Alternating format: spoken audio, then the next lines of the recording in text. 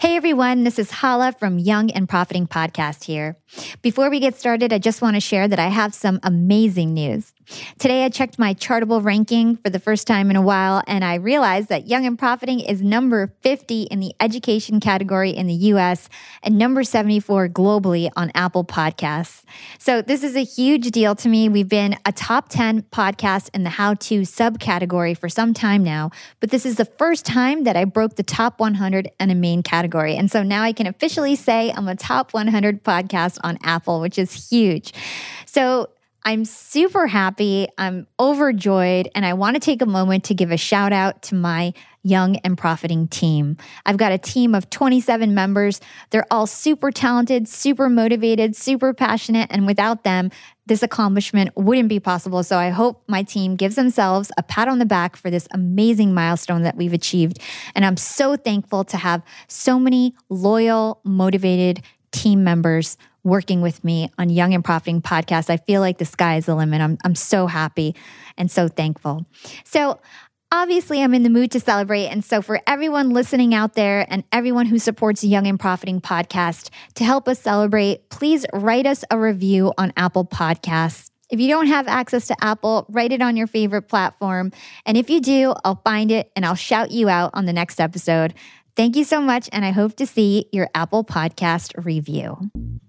You're listening to YAP, Young and Profiting Podcast, a place where you can listen, learn, and profit. Welcome to the show. I'm your host, Hala Taha, and on Young and Profiting Podcast, we investigate a new topic each week and interview some of the brightest minds in the world. My goal is to turn their wisdom into actionable advice that you can use in your everyday life, no matter your age, profession, or industry. There's no fluff on this podcast, and that's on purpose. I'm here to uncover value from my guests by doing the proper research and asking the right questions. If you're new to the show, we've chatted with the likes of ex-FBI agents, real estate moguls, self-made billionaires, CEOs, and best-selling authors. Our subject matter ranges from enhancing productivity, how to gain influence, the art of entrepreneurship, and more. If you're smart and like to continually improve yourself, hit the subscribe button because you'll love it here at Young and Profiting Podcast. This week on YAP, we're talking with Tim Salau, aka Mr. Future of Work. Tim is the CEO of Guide, a B2B learning and talent development app helping remote teams and knowledge workers learn anytime, anywhere, on demand. Tim is an author, investor, accomplished international keynote speaker, product leader, and tech influencer. Before he founded Guide, he led product and innovation at 4 global Fortune 500 companies: Google, Microsoft, Facebook, and WeWork. He coached CEOs, executives, and government leaders on how they can transform their workforce to thrive in the future of work. Tune in to this episode to learn how Tim's childhood experience as an immigrant from Nigeria helped shape him into the man he is today, and how he stayed on a straight path while growing up in the worst part of Houston. We'll also cover how to advocate for yourself in your career, the difference between good and bad company culture, and Tim's signature pie principle to build your brand community. Hey, Tim, welcome to Young and Profiting Podcast. Hey, Hala. Thank you so much. Of course. So, Tim, I know that your parents are uber proud of you in so many different ways. You are the American dream and the perfect example of why immigrants fight so hard to get here. You moved to the USA from Nigeria in 1996 with your parents, and since then you've achieved, you've went on to get a college degree, you've got a master's of science, you interned at Google, your first job at a school was Microsoft, you were the first chief evangelist at WeWork, and you're a keynote speaker, you've launched your own startup called Guide. And this is all a very impressive journey. And I did the math, and I think you're around 30 years old. So that's pretty young, major kudos to you. And I'm 27. You're younger than 30. Oh, wow. Wow. I apparently have very poor math skills, but that's young. You have done so much, and you have such a big following and such a great name behind you. I can't even believe it. You're 27. That's amazing.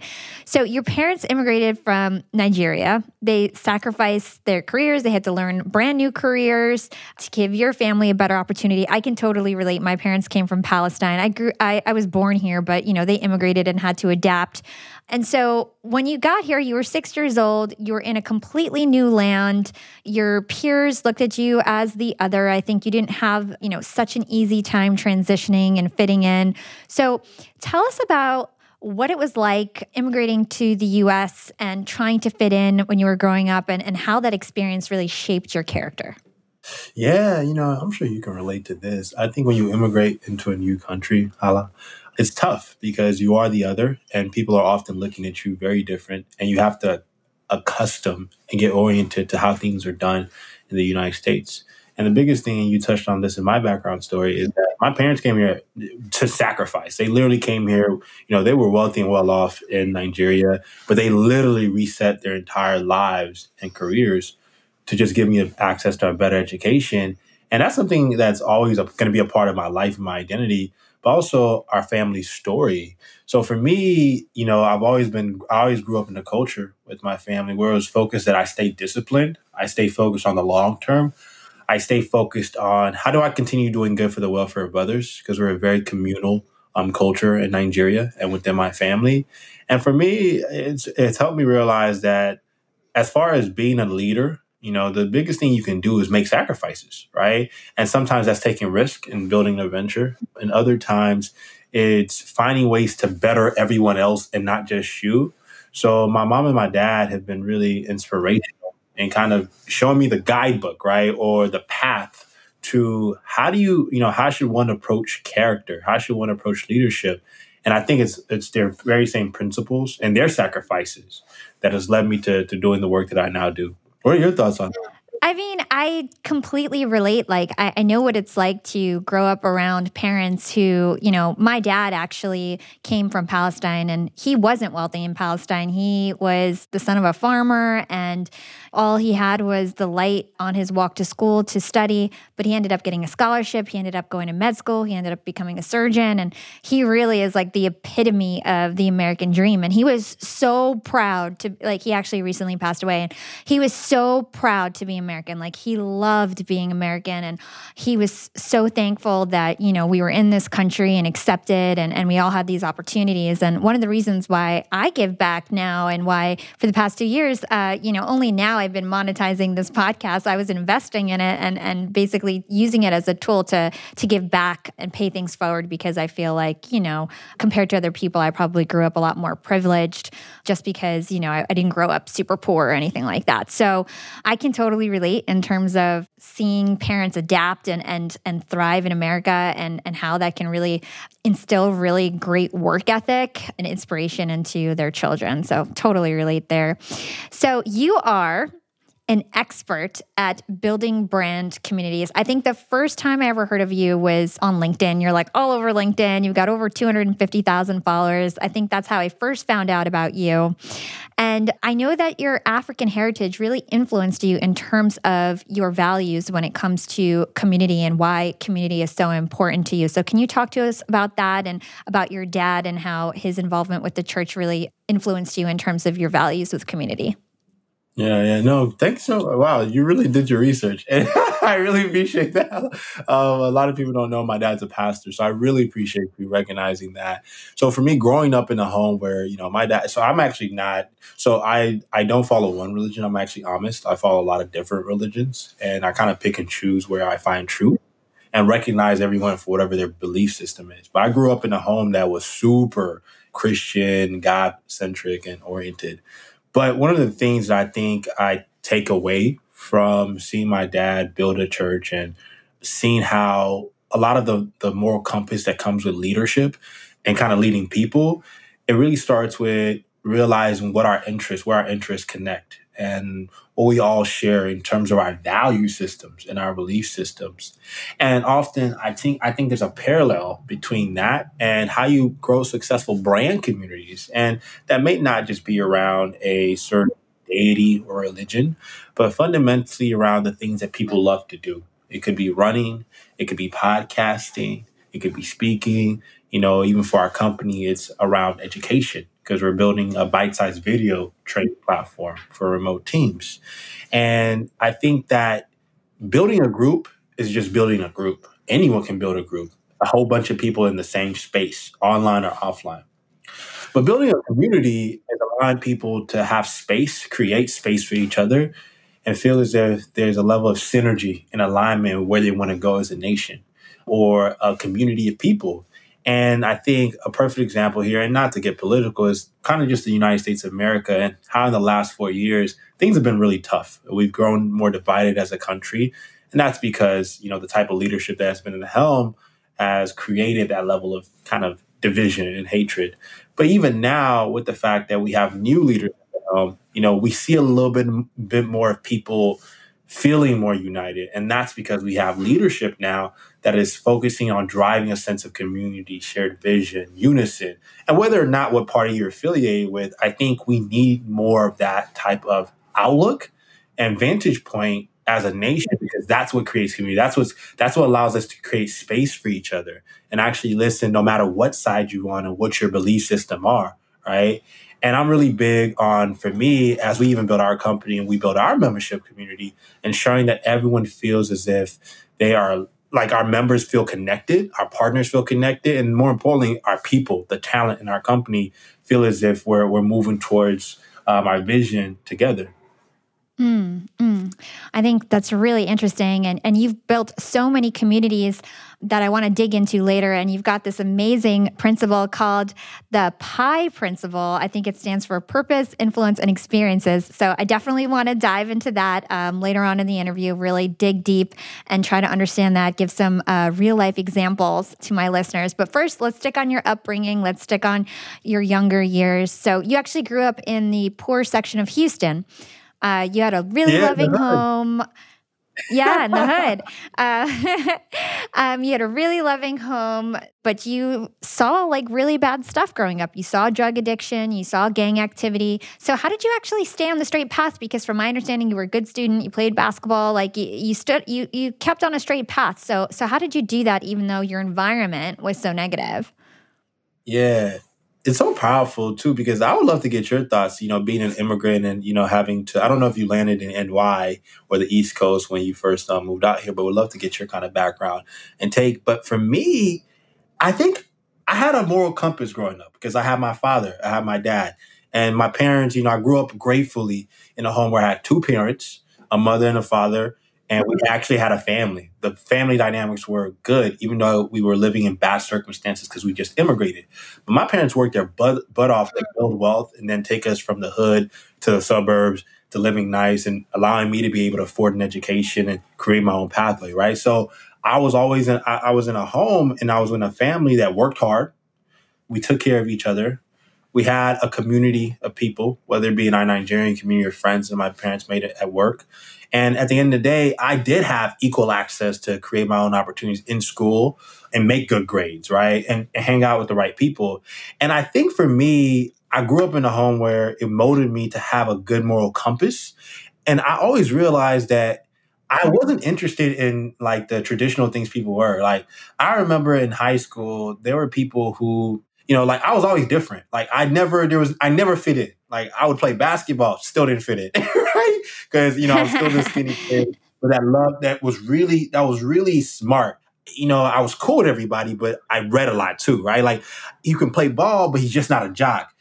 Oh, and he's really good at AP English. Oh, and he's really good at AP History. Man, this guy is really smart. Oh, and he talks really, really well. Right? I always didn't have a certain type of group that I was stuck to, and I wasn't one dimensional. I was much more of I was already kind of building that. I'm really creative. So I was always interested in people and always learning. So I think that curiosity and that moral compass always led me to believe that, I need to carve my own path. Right?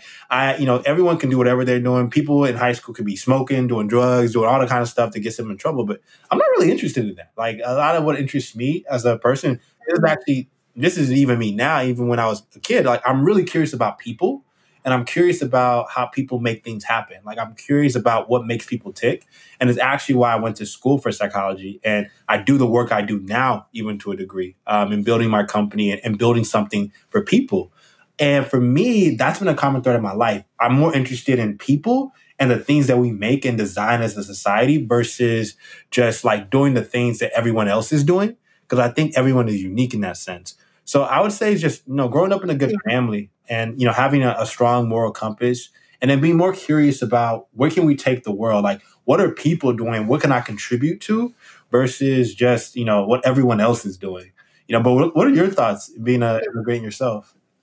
Well, I'm technically not an immigrant. I was born here. I'm the baby in my family. So by the time my parents came here, my parents actually came here pretty young. They were like 24, 25. My dad finished medical school here. So they came here pretty young, and I feel like I had the advantage of they were already like in the nice town when I was born. They were like my brothers, I think, had it a little different.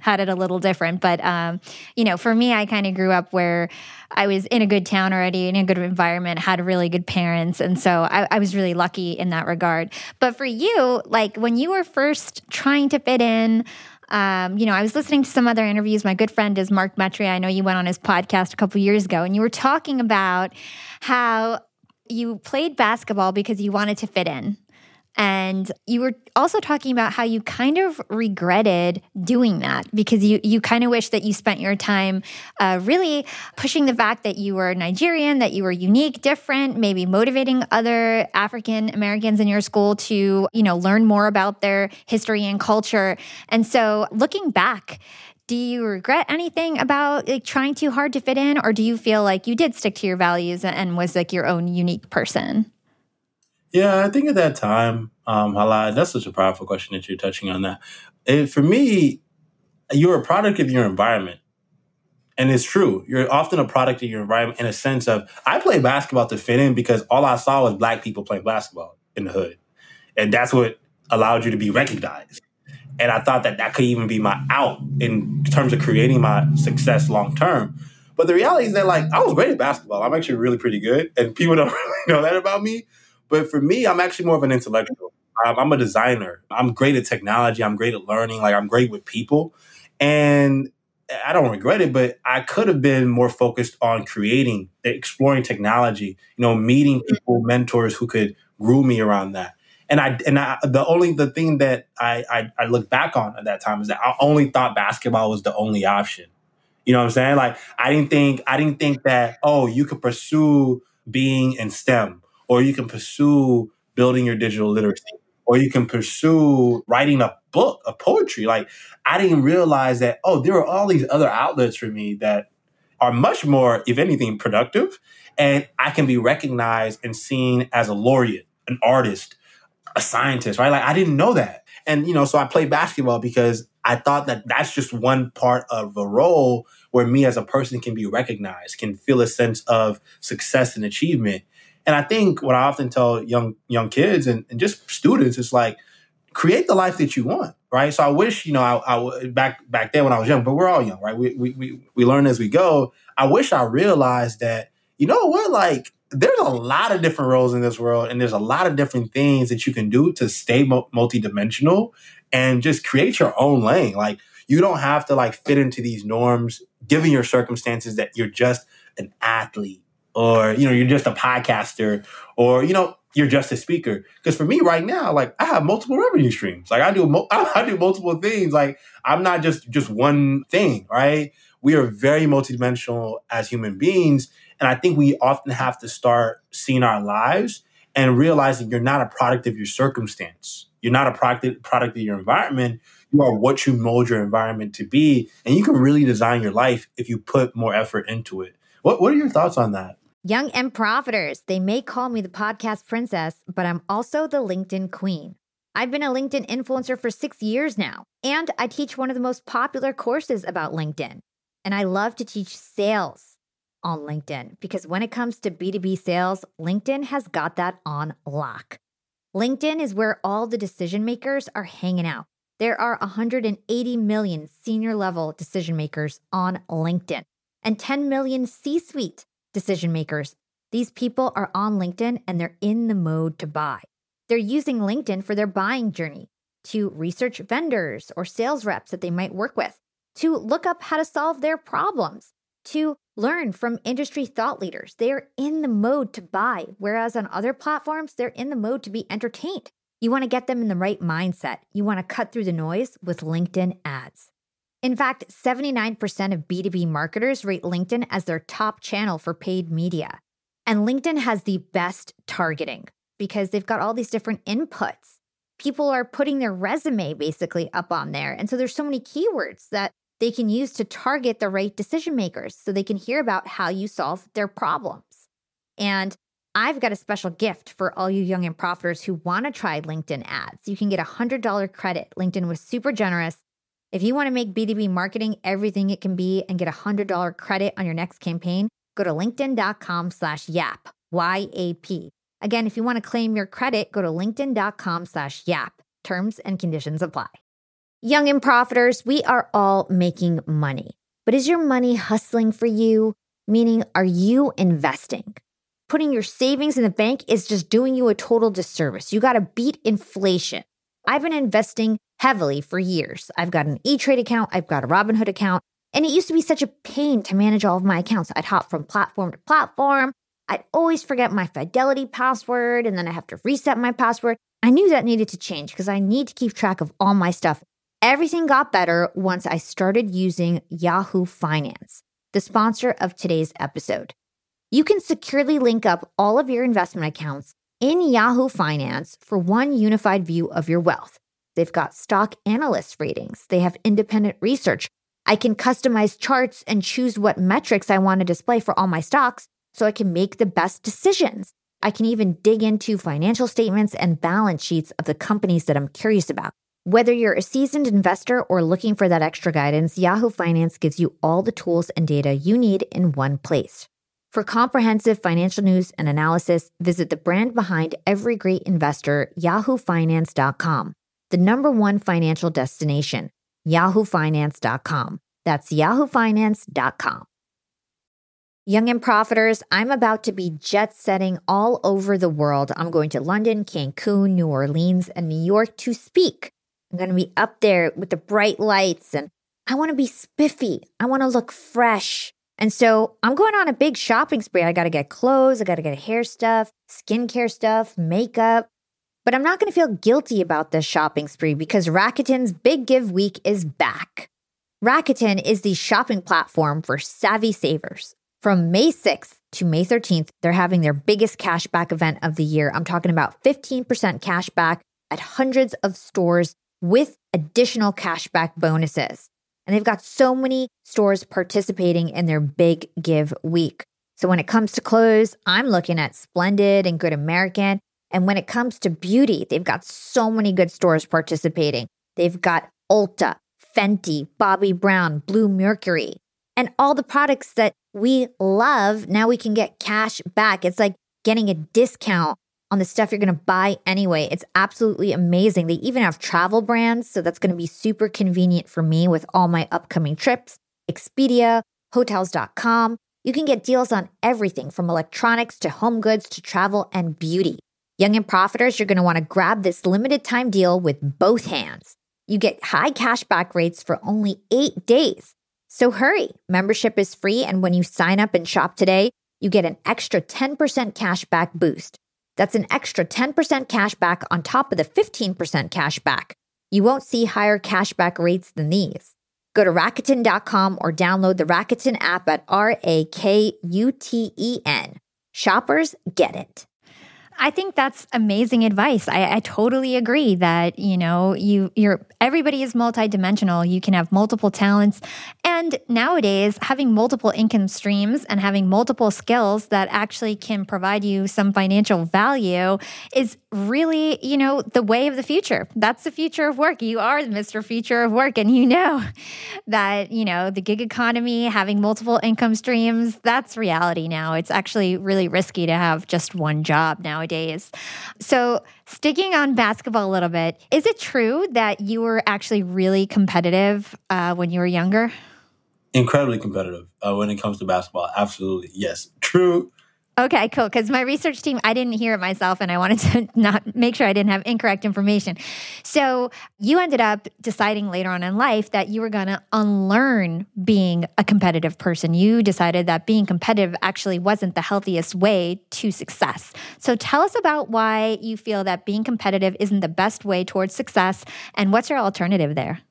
Because everyone always thinks about life from who am I going to kill to get this job? Or how am I going to, outwork someone to do this, right? Like, who are we competing with? Even in business, it's all about competition, competition, competition. But that's actually a horrible and very traditional way and very masculine dominated way to think about business. For me, I had to unlearn the fact that everyone is like someone's perception of you is not your reality, right?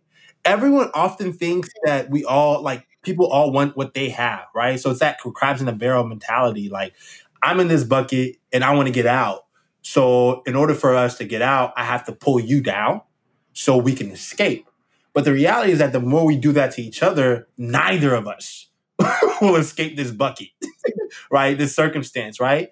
But if we as crabs all put our hands together and try to find a way to lean the bucket over, we'll just crawl out, right? Versus trying to push each other one by one. So there's a difference in mindset that you have to have in life, because when you look at the most successful organizations, when you look at the most successful people, when you look at the most selective collectives, movements, whatever it is, there's one thing in common, right? It was done through people working in alignment and vision together around one common goal and where they want to go.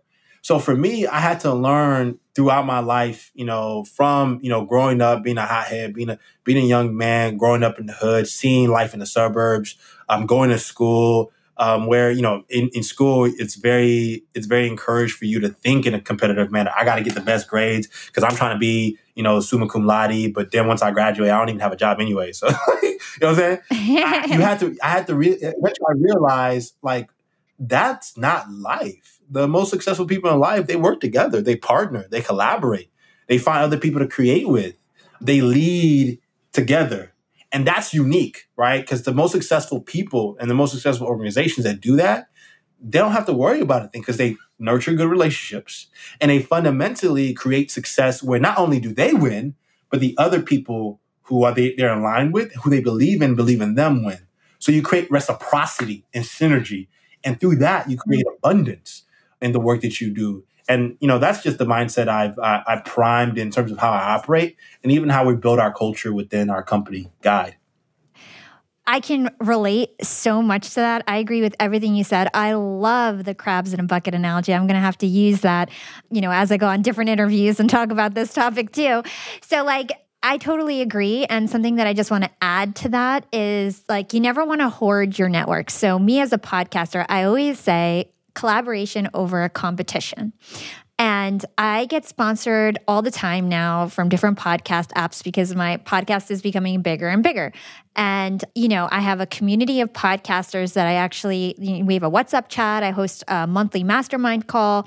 And now what I do after I get a sponsor, I have them demo, their software or whatever their product is on our next call. And I open up the opportunity to all my podcaster friends, a lot of whom are much more up and coming than I am. And I know that right now I'm the one kind of leading the charge. I'm having the most success with my podcast, but I'm not worried about it because I think that if I elevate other people as they expand and grow their shows, they're going to throw opportunities my way and, they're going to engage on my stuff. They're going to support me. They're going to, talk good about me behind my back and things like that. And I think all those things matter when it comes to your brand, your reputation. Yeah, hopefully. But I just think that it's so funny. Some people hoard their network. I was talking about this with Jordan Harbinger when he came on my show. Some people hoard their network, and that's the worst thing you can do. You want to introduce your network to other people, give other people opportunities, and grow your network. That's how you have, a life of abundance like you were talking about. So I completely agree, and I think, you gave some really good insight there. Yeah, no, that's 100%. I love that philosophy. Yeah, so let's talk about college. So you got 2 degrees. They're very different. You got a degree in psychology, and then you went to graduate school for a master's degree in information science. Was that calculated? Did you always know you wanted to do both? How did you decide that you were going to, get those dual degrees, and what was the purpose behind that? Yeah, so in many ways it was calculated because when I got my psychology degree at Texas Tech University and then got my UT Austin degree in information studies, I actually was coming from getting my degree at Texas Tech University in psychology and then realizing, you know what? I actually do not think I want to have a career as a psychologist or a therapist. Like, I'm not interested in that. I'm really interested in how psychology applies to how people interact with technology, because I'm really interested in how people engage with things such as what we're engaging with right now, and what are the dynamics of that? Where is that going? Is it intuitive? How do people think about products? So I was very calculated, saying, you know what? After getting my feet wet in user experience design, while I was at Texas Tech University, I had internships that really groomed me. I need to move up and, find a grad program that allows me to work on more projects, build my network a little bit more, and then use that same leverage, that same credibility to eventually go into the workforce. And, I don't regret it. I think that for me, it was a calculated decision that's paid off, because it allowed me to, I think differently than people when it comes to products and when it comes to human behavior, because of those degrees, right? And I only don't apply them just in the space of psychology. I also apply it to how I think about business and building culture, and creating community. And that's why I'm a huge advocate and would love your thoughts on this, on the importance of humanities, because the people who study humanities are really effective at building relationships. And I think understanding how to create things, right? Not just be a consumer, but be a creator, similar to what you do. Mm-hmm. Yeah, totally. I totally agree. I wish that I got a psychology degree. I think that I'm lucky where I interview a lot of people about behavioral psychology, and really have gotten basically my own college education from this podcast, interviewing people like Robert Greene, Chase Hughes, like ex-FBI agents and stuff like that. So I've been lucky to have just learned it in the streets, so to say. But I wish that I got a psychology degree, because I agree that knowing why people are motivated and why they do things is so important when it comes to selling and business, and understanding people, like how to build a community and things like that, which we'll get into in a bit. So you just mentioned internships. You mentioned that you had several internships, and my research team tells me that you applied to hundreds of internships and got a lot of no's. And it wasn't until Google, which is, if you're talking about internships, that's like cream of the crop, actually accepted you as an intern. And that was your foot in the door. And then that's how you got to Microsoft and WeWork and had the, credibility to get other jobs in the future. So what was the difference between your application with Google and all the other intern applications that you sent out? Did you do something different with Google? And what would you recommend to people in terms of getting themselves like their foot in the door in a company that they're really interested in? First of all, nods off to your research team. Y'all is amazing. Hala's research team, amazing work. She needs to pay y'all double what she does now. So shout out to y'all. Hey. You're doing great work. No, seriously, you have a stellar team, Hala. So what was Thank unique you. about I my do. Google application was I had a referral, and I reached out to people that actually went to UT at the time who worked with Google, and I actually put the referral down in my application. But I don't think that was what actually made the difference. You could, like, there's many people who apply to Google with a referral and they get the job. What actually made the difference, and I want to be very frank with you, was I took a risk. I took a risk and said, like, I can get this role at Google. And more importantly, I have the skills, I have the credibility. It's doable, right? And I went through the process, and I was fortunate enough, right? I was chasing the opportunity, and it happened for me. Gratefully, I had the referral, but that's actually not what did it, because I also had to interview with a UX researcher at the time and ask her questions about, how would I approach UX research? What would I do differently? Why am I a fit for the role? Like, I had to be ready. I had to be competent enough to get this role with Google. And that was a life-changing role for me. And it allowed me to see things at a really high level on how to build organizations. Things that I still remember to this day that allow me to apply on how I build, or how I'm building our company, and I'm thinking about our movement. And I feel as if, for me, what I did different was I took the risk. Because the reality is that a lot of people apply to Google. They get a lot of applications. Very few people realize that they always often treat themselves as a commodity when they apply to these places. They just think, like, oh, Google's taking a chance on me. But really, you're the talent. You're the asset. If you're applying to Google, one, it says a lot about you and your confidence and your conviction, but they need you, right? Like, you're just not a commodity. And I just took this risk and realizing I know I'm definitely, if not good enough, well prepared for this growth opportunity, right? And I think that's the mindset shift that allowed me to take that risk, and then realizing the upside of it was tremendous, because I got Google on my resume. I learned a ton. I built some good relationships. And, I've moved on with my career since then. And I think a lot more people need to think about their career like that. I think Google's an amazing brand. A lot of other companies are amazing, but you have to change the way you, even now in the future of work, as we build it, you have to change the way you think about your career. Like you are the asset, you're the talent. So take the risk the right way. Like find cultures that work for you. And if anything, create those opportunities that give you the most upside in your career. Yeah. So I can totally relate. I totally agree with everything that you're saying in terms of confidence and needing the confidence first before you actually land the job. It's sort of like you need to internally work on yourself. Some of you guys who have been listening to the show, if you've listened to my life story, you'd know that in high school and middle school, I would fail at everything. I never got on the cheerleading team. I never got a lead in the play. I would always try out for things, be president of my student council. I'd never get anything. I never got anything until college. And the first big break I got was an internship at Hot 97.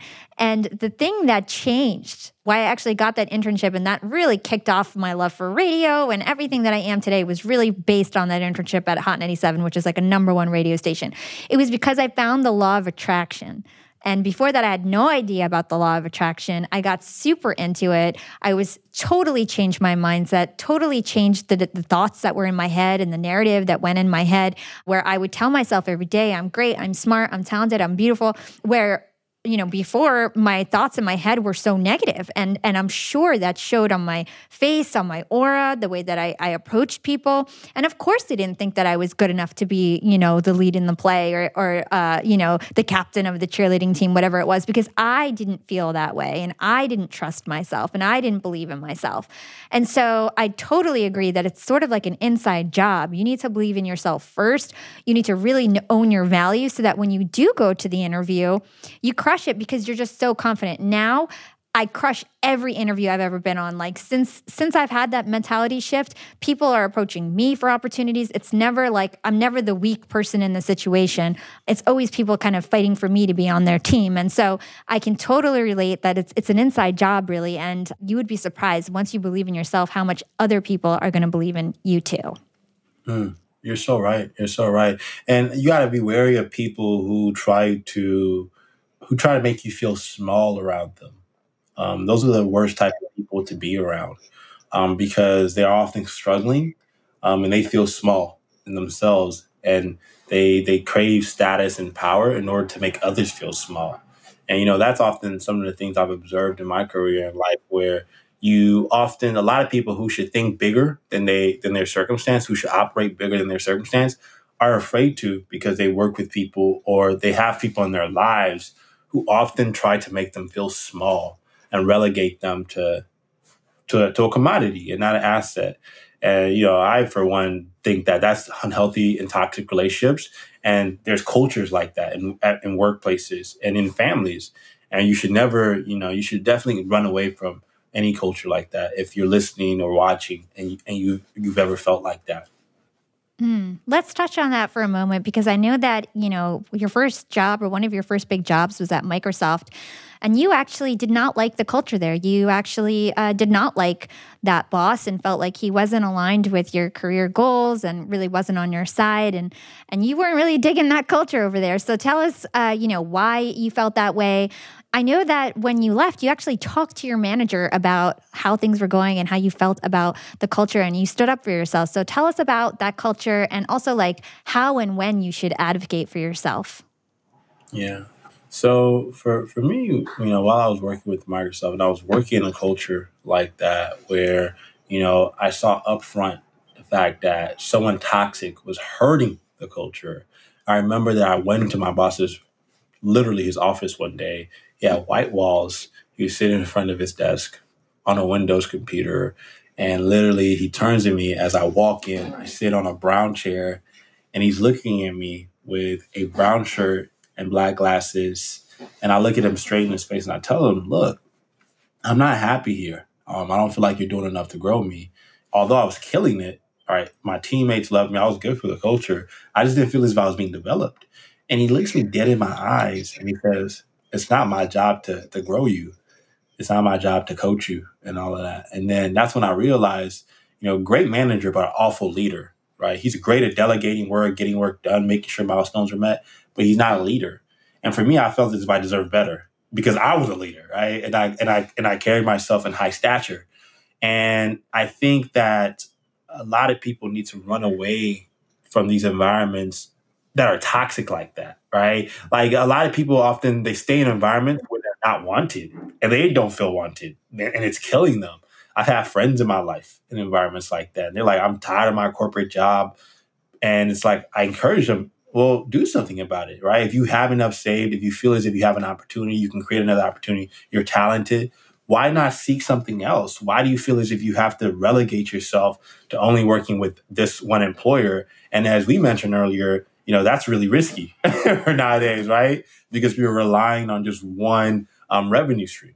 So I think that to answer your question, we need to one have leaders creating more healthy organizations filled with love and trust and compassion. And we need people realizing that they're just not their circumstance as well.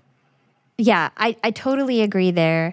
Something that I want to touch on, which is really good thing to discuss right now, especially with all the Black Lives Matter movement, the protests that have been going on. I think, I would be missing out if I didn't ask you about this and about this topic. And so a lot of people, especially a few months back when there was George Floyd and everybody was kind of mobilizing around that, all these corporate companies, they emailed their employees statements, but then they didn't really back it up with much action. And a lot of the Black employees that I'm friends with and coworkers, they feel that in general, there was a lot of talk and not much doing. And so from your perspective, what can companies do to actually, not just talk the talk, but also walk the walk when it comes to diversity and inclusion and supporting their Black employees through this really tough time?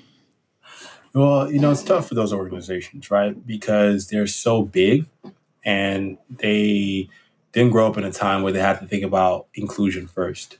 So one of the things I would recommend organizations do to walk the walk and talk the talk is really understand where the world is going. There's certain things that I'm building within our culture at Guy that are completely counterculture to how we think about work. We offer 30-hour work weeks. We're thinking inclusive from the ground up in how we're building our venture and our software platform. We engage with diverse vendors, definitely, when it comes to who we're sourcing projects from and outsourcing even. In addition to that, we fundamentally believe in equity-based leadership. We offer our employees equity, and more importantly, we educate them on how to build wealth and their financial literacy. I do my best as a leader to make sure I'm there for our team, even in the early days of what we're building.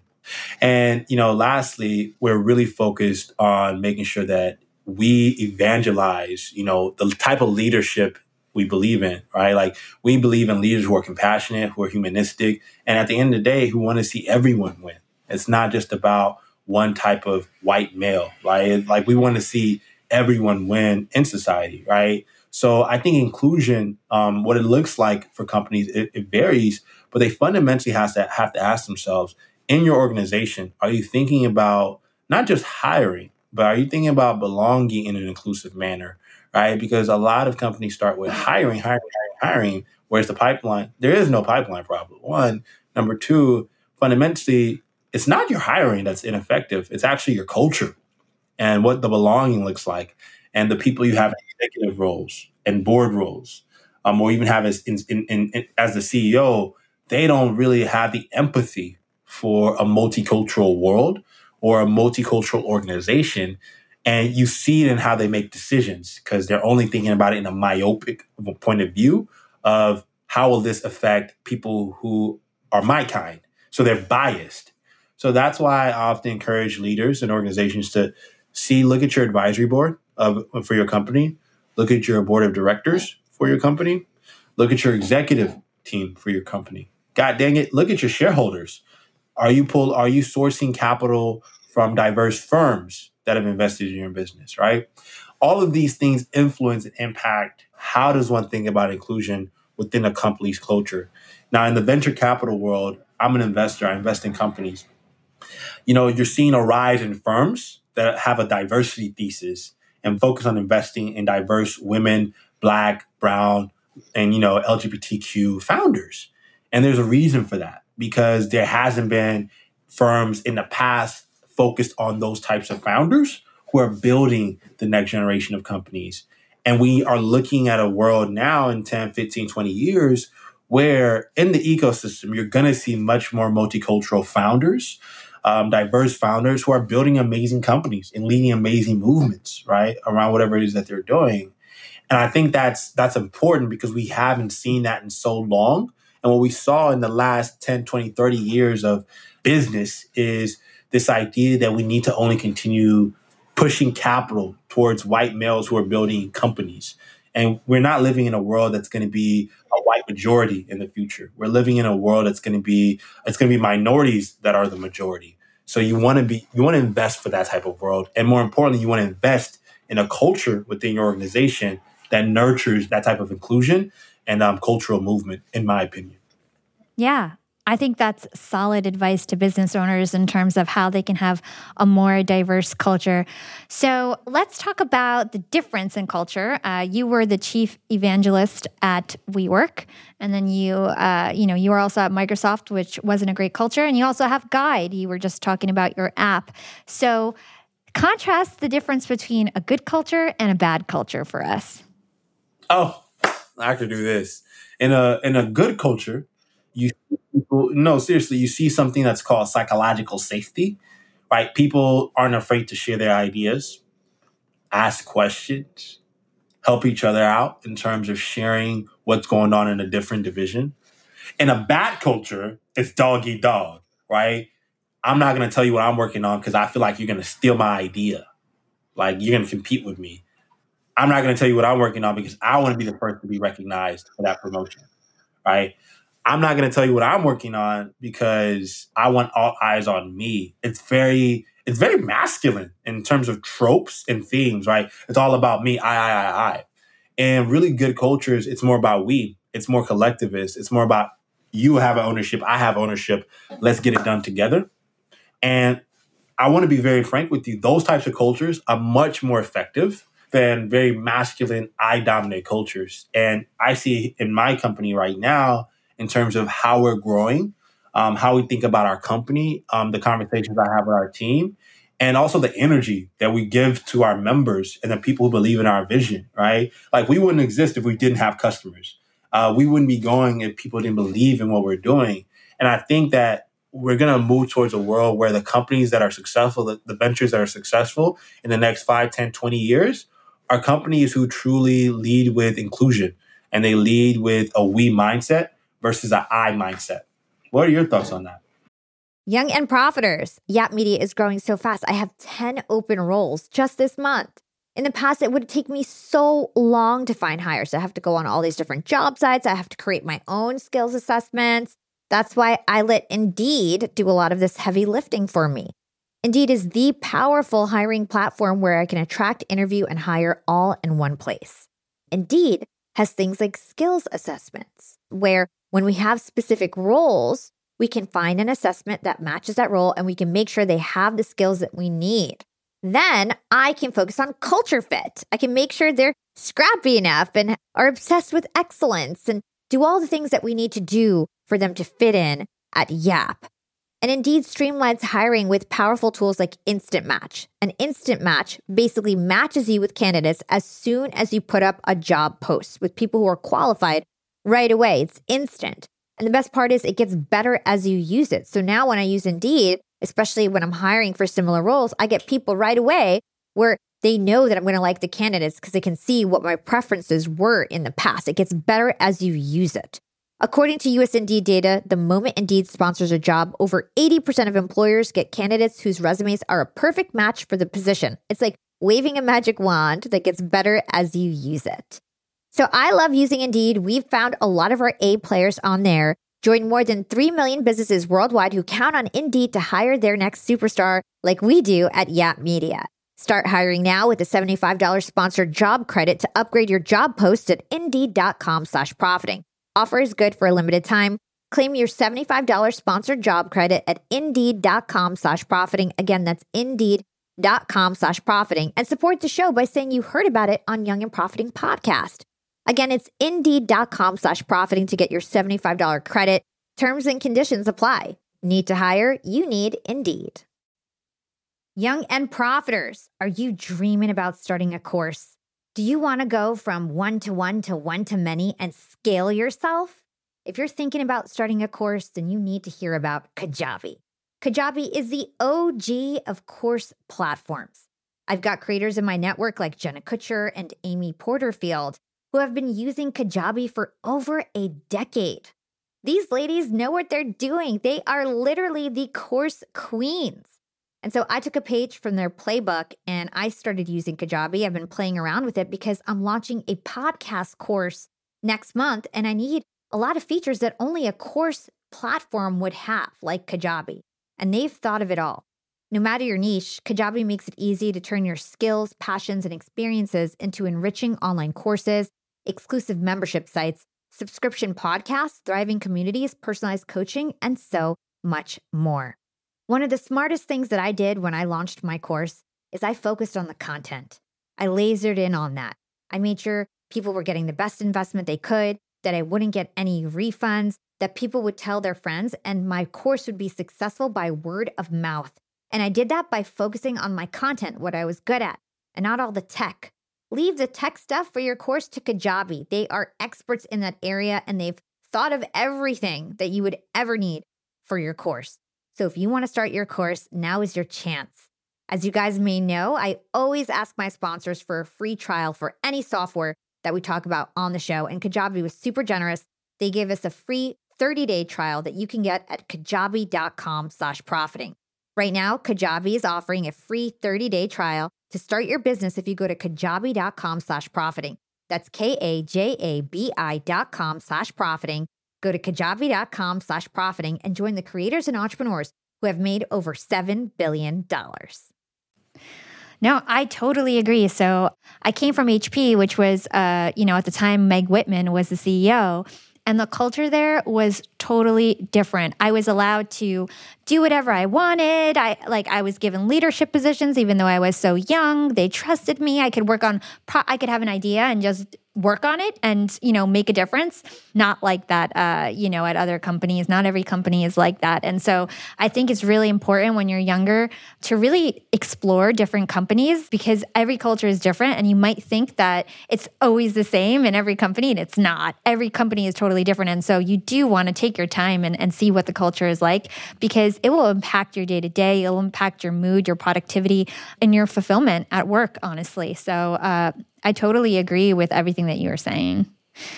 Okay, so I have a quote from an Instagram post from October 1st. You said, invest in legacy projects. Do things that you won't regret in 10 years. What do you mean by that? Yeah, a lot of people, when they build anything, it's always that they want instant gratification, right? Like they want to have, for example, they want to have revenue in a few months, right? Or they want everyone to recognize them for their craft or their work. And they just started learning the software, this technical program, or they just started podcasting, right? A lot of people do things almost for instant gratification, right? We have a mutual friend in Mark Mentry. He's been doing his podcast for years now. You've been doing your podcast for quite some time now. It took work. You putting a lot of time in it, and you will continue putting a lot of time into it. It's almost a legacy project for you, right? And the same goes for what we're building with Guide. For us, it's a legacy project. It's a moving asset. We've raised capital. We are venture backed, and we've been validated because we now have customers, right? Anything that's great takes time, right? Even in the early days of it, it takes time. It doesn't happen overnight. Even now, people are really recognizing what we've been doing, but we've been doing it for years. I've been building community for years. And now it's being manifested in a way where, wow, people are seeing the success. They're seeing the opportunity. They're seeing the promise. And that's why I believe in this whole notion. And I'm sure you can speak to this, Hala, is that there is no such thing as an overnight success. And legacy projects, things that you are invested in for 10 years, those are the things that truly matriculate into your legacy.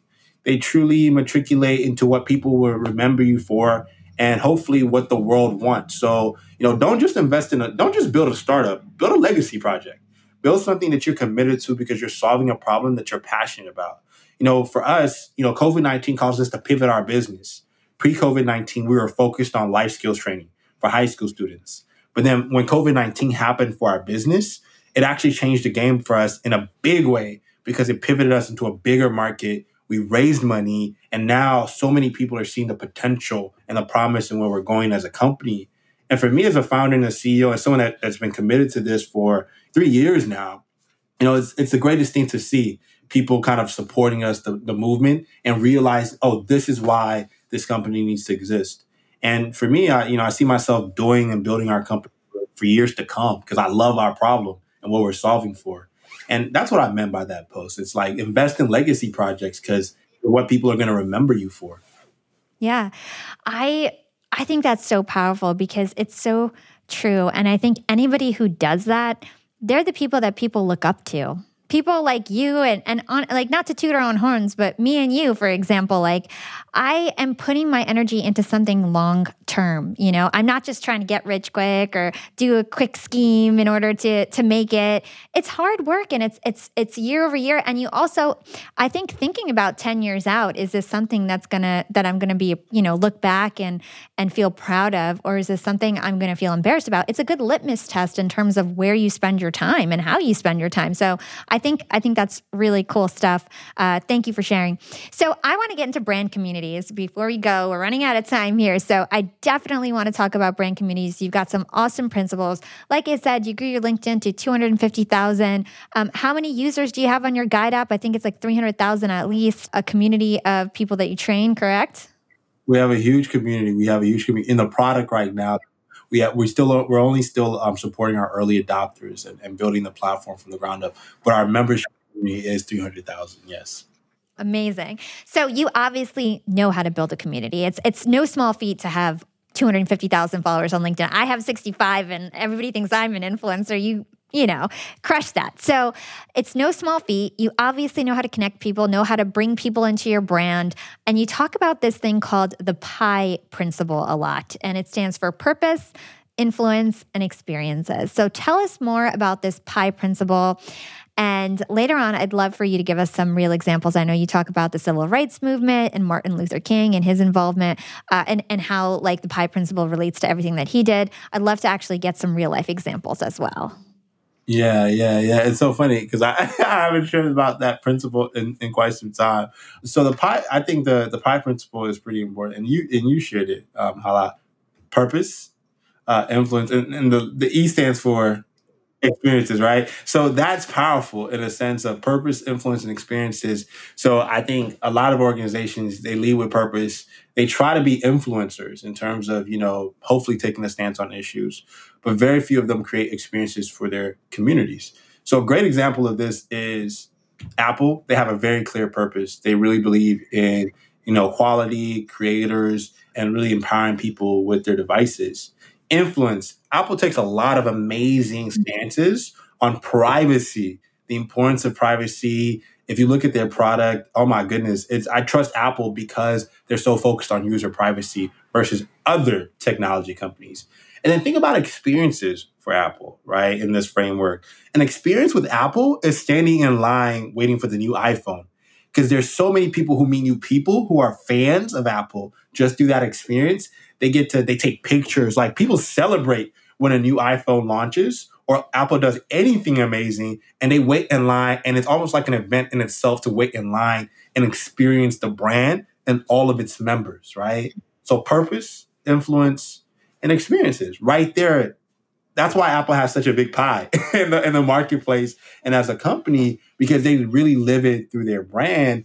And when you think of your company like that, like you actually start realizing, wow, we can do so much to engage and empower our people and really kind of declare why we exist to the world. And I think the most successful companies similar to Apple do that. Yeah. And I think it's important to bring people along the journey, make sure that they're actually involved. I think there's a lot of brands out there that really talk, and they don't engage anyone. They don't bring them in. They don't make people feel connected or feel like what they're doing is meaningful. They're just promoting. And I feel like the PI principle is all about bringing people along the journey, from my understanding at least. Yep, 100%, 100%. You got to bring people along the pie. Yeah. So do you have any other examples in terms of how to use Pi? I think maybe Google is an example you've used in the past, or the civil rights movement. Yeah. I think a super relevant one right now. I think what we saw with the elections, right? And I want to give a good example in terms of how the Democratic Party, they led with a really great narrative. To reclaim the soul of a nation. That was the purpose of their campaign. That's what they led with. Influence, Kamala's influence in terms of on culture. They relied on cultural leaders such as LeBron, Alicia Keys, Beyonce shared a post on Biden Harris on her IG. They really tapped into the culture to try to get as much attention and reach to empower people to vote. And then lastly, experiences. How did they create experiences? They went on campaign, right? They created events and they had everyone who was a part that was donating and that was a part of that movement in terms of Biden Harris. They had them really rallying them, right? And campaigning. And that's what led, Joe, in my opinion, to win the election. And a lot of people don't often realize, I think when they think about democracy and they think about us electing leaders, it's pretty much a lot of marketing and branding. It's a lot of marketing and branding to really be Oh, able yeah. to build a movement and get people inspired, and then also get donations. And I think the Biden Harris campaign did an amazing job with how they thought about the brand, how they thought about positioning Kamala, and as well as Joe, and also how they really, I think how they rallied people to unite versus create disparity, right? And I think those are the types of narratives that inspire us to build a more progressive, better world, and inspire people to do better for their collective communities. So that's another example of Pi there. So I love the framework because it scales, and I even use it myself in how we build our company. Amazing. So the last question that I ask all my guests is, what is your secret to profiting in life? Wow, that's powerful. My secret to profiting in life is I think about what I can give first, not what I can take. I focus on giving. I focus on finding where can I add value versus where can I take value.